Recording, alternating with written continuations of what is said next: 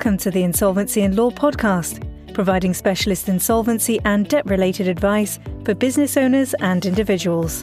For more information on debt recovery, business restructuring, and personal and corporate insolvency, visit our website www.insolvencyandlaw.co.uk or call us now on 020 7504 1300.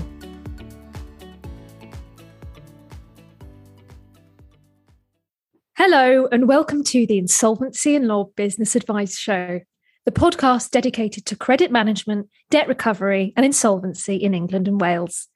In today's episode, we're focusing on credit management and the different things business owners and directors can do to ensure their companies get paid quickly and easily recover losses from third parties. To help us get an understanding of how good credit management can benefit your business, we're joined by Insolvency and Law Director Peter Murray. Peter, thanks for speaking with us. How are you? Hi, I'm very well, thank you very much. What about yourself? I'm very well, thanks, and interested to hear your tips and advice for businesses that operate as unsecured creditors. It's probably best to start at the very beginning. So can you tell us exactly what an unsecured creditor is? The term unsecured creditor is a creditor, usually a provider of goods or services, or even a lender who provides goods and services to its customer or customers on credit without any security. That is to say, if the customer defaults in any way, shape or form on repayment of the credit, the unsecured creditor has no means to realise payment of the debt because the unsecured creditor has not taken security over the credit extended to its customer. Okay, so now can you explain how company directors and business owners can use credit management to reduce bad debt? Good credit management should in fact reduce a lender provider company's exposure to bad debt, especially if that credit management procedure is robust, because good credit management would undertake at least a basic level of due diligence. You will satisfy yourself that the company is solvent. You will satisfy yourself, and you can do this through Companies House by ensuring that the company is at least balance sheet insolvent. You can, again, undertake some basic credit reference searches to establish if the company has any county court judgments recorded against it in the last 6 years, unsatisfied judgments for non-payment of debts. And again, you can see if there's any adverse credit data recorded against the customer's name before you decide to extend credit to that particular customer. Again, you can go to Companies House to see if these companies' accounts, trading accounts, have been filed on time. You can again check to see if there are new directors, or if the directors have been in post for a very long time. Movement of directors isn't necessarily a good thing, but it isn't necessarily a bad thing, but it just tells you that there is movement with the executive management in the company. And what steps should business owners take before deciding whether to give credit? Before the steps a supplier ought to take before extending credit to new customers really should be a basic level of due diligence. The first would be a Companies House search, especially if your customer is a limited company. You perform a search on Companies House to see who the directors are, to see if the company has filed its accounts on time, its confirmation statement on time, and to view what other statutory records have been filed with Companies House. So, that's the basic level of due diligence, and also a credit reference search to establish if the company has any adverse credit data recorded against it, such as satisfied or unsatisfied county court judgments, any winding up petitions that have since been dismissed. The company could be the subject of a statutory insolvency procedure, namely a company voluntary arrangement. And so this is a basic level of due diligence that a company, a lender, or a provider of goods and services ought to take before extending credit to a new customer. And as things stand, it's becoming increasingly difficult to collect invoices and debts from late paying customers. So are you saying that good credit management will actually help make your business more successful?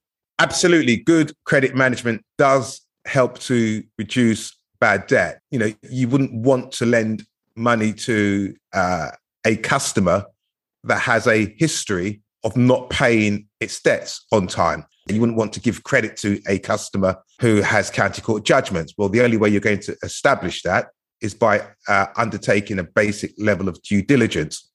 You wouldn't want to lend money to or extend credit to a customer that is insolvent, that has an insolvent balance sheet. But again, by going to Companies House and looking at the company's accounts or looking at their balance sheet, you can tell if that company is balance sheet solvent or not. Again, by going to Companies House or doing a basic level credit search on the directors of the company, you can ascertain if those directors are disqualified directors or if they themselves are the subjects of an insolvency procedure, or if those directors have recently been made bankrupt or are an undischarged bankrupt. So by undertaking a basic level of due diligence, you can establish the credit worthiness of your prospective customer.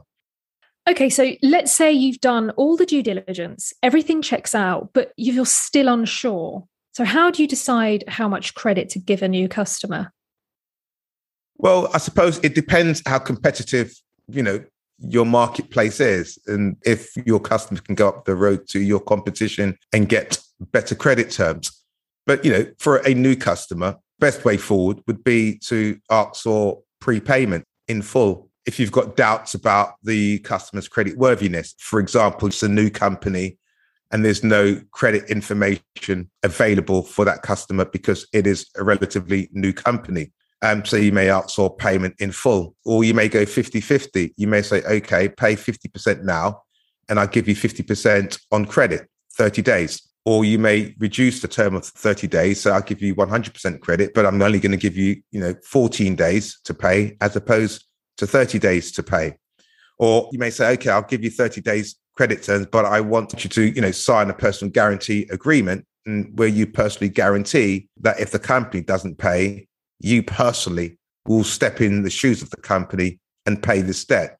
And so, giving a company credit, 100% credit, a new customer credit, first time around, it's always tricky business, but, you exercise your due diligence and some discretion as to who you are prepared to extend credit to. It really is down to the credit worthiness, what you consider to be a credit worthy customer. Certainly, a prospective customer with county court judgments or has an insolvent balance sheet, you will certainly consider not to be credit worthy.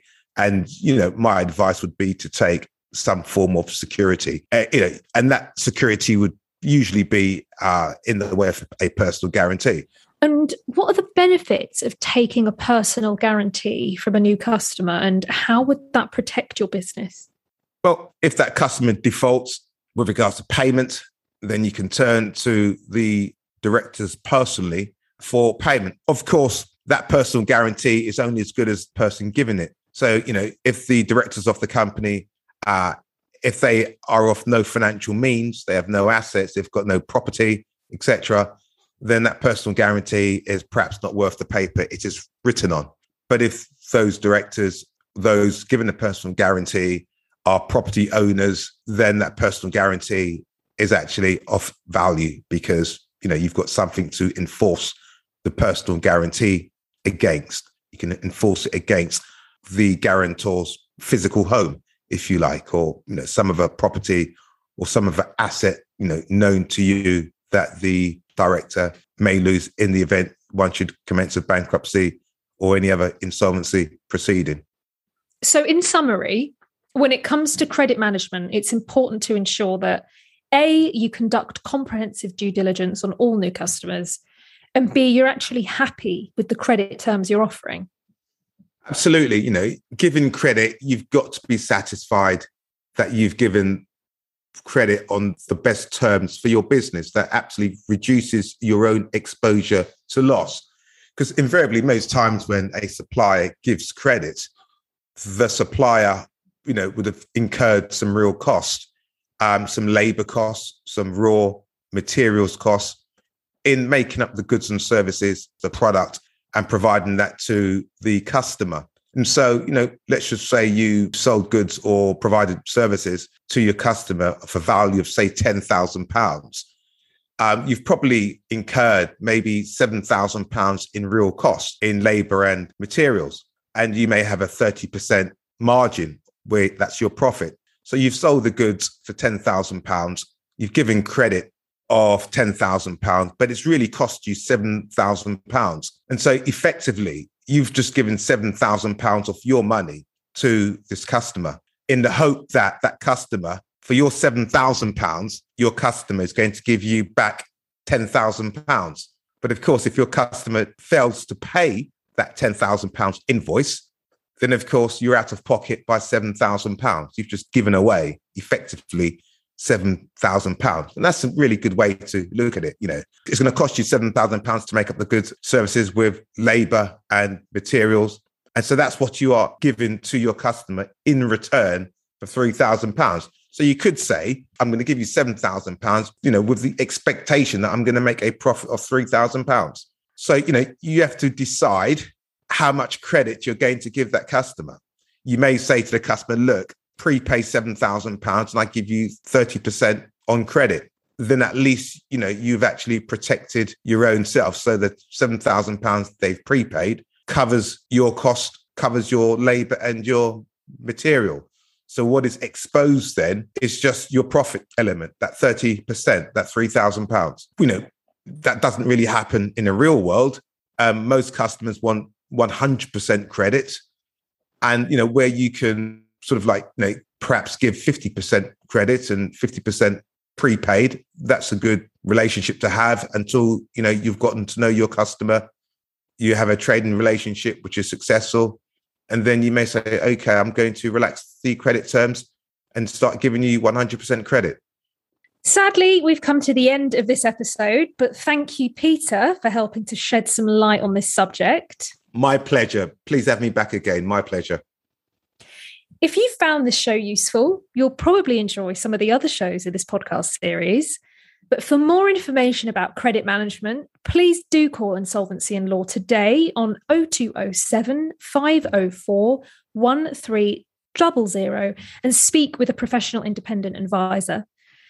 Thank you for listening to the end of this podcast. Goodbye.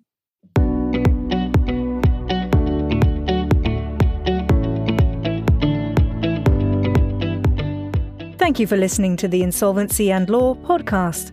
If you require additional guidance on any of the topics we covered today, visit the Resource Centre at our website, www.insolvencyandlaw.co.uk, or call us now on 020 7504 1300.